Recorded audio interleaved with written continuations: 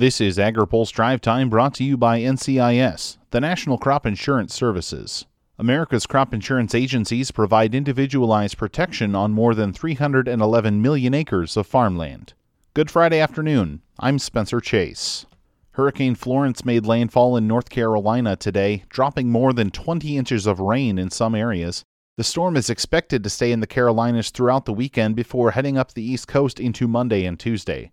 Nearly 14 million people are currently under flash flood watches and warnings. DTN meteorologist Bryce Anderson says an impact on regional agriculture is expected. Producers in the Carolinas and in Southern Virginia especially are in line for the impact of rainfall that's going to total up to 20 to 30 inches, not just on the coast, but farther inland as well. There will be damage to crops. We're talking corn, soybeans, cotton, and there could be a pretty notable loss of livestock as well. There's a lot of livestock raised in the Carolinas, both for hogs and poultry primarily. In addition, there could be a real interruption in terms of the meat processing channel, with the prospect for some pork processing plants having to curtail operation for a while just because of the storm. He says recovery will take time. There is going to be a lot of work that needs to be done just to kind of recover in these hard-hit areas of the Carolinas and Virginia.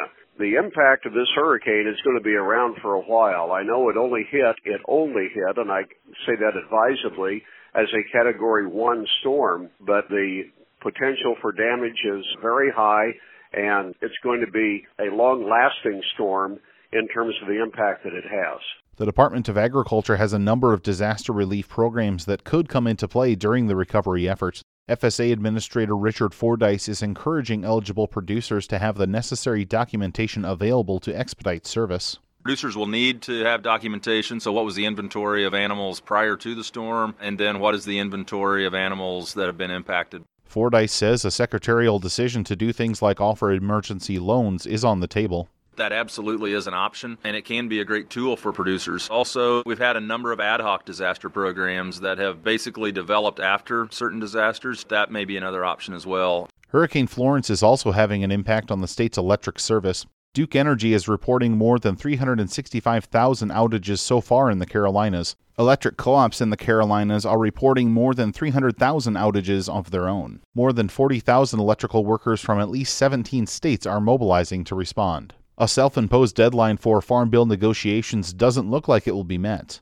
The Big Four leaders of the House and Senate Agriculture Committees originally wanted to come to an agreement by today so necessary processes could be undertaken in time for a vote by the end of the month. But it doesn't look like that will happen. Senate Ag Committee Chair Pat Roberts says it won't be the end of the world if Congress can't pass a new farm bill by the end of September. He says negotiators can go into December until things get really serious. A recently released report on the impact of small refinery exemptions has both sides of the renewable fuel standard debate claiming it supports their side of the argument.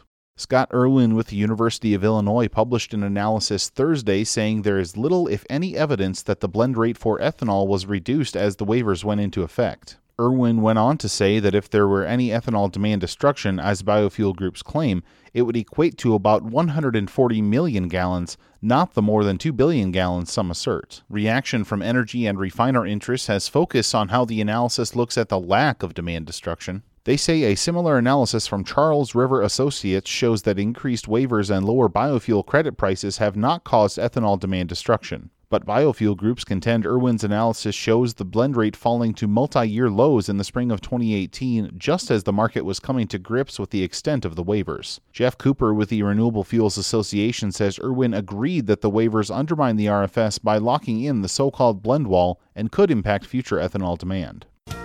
Today's AgriPulse Drive Time is brought to you by America's crop insurance industry, which is thankful for the continued support of farmers, commodity organizations, rural businesses, lenders, and lawmakers who are fighting to maintain a strong farm safety net.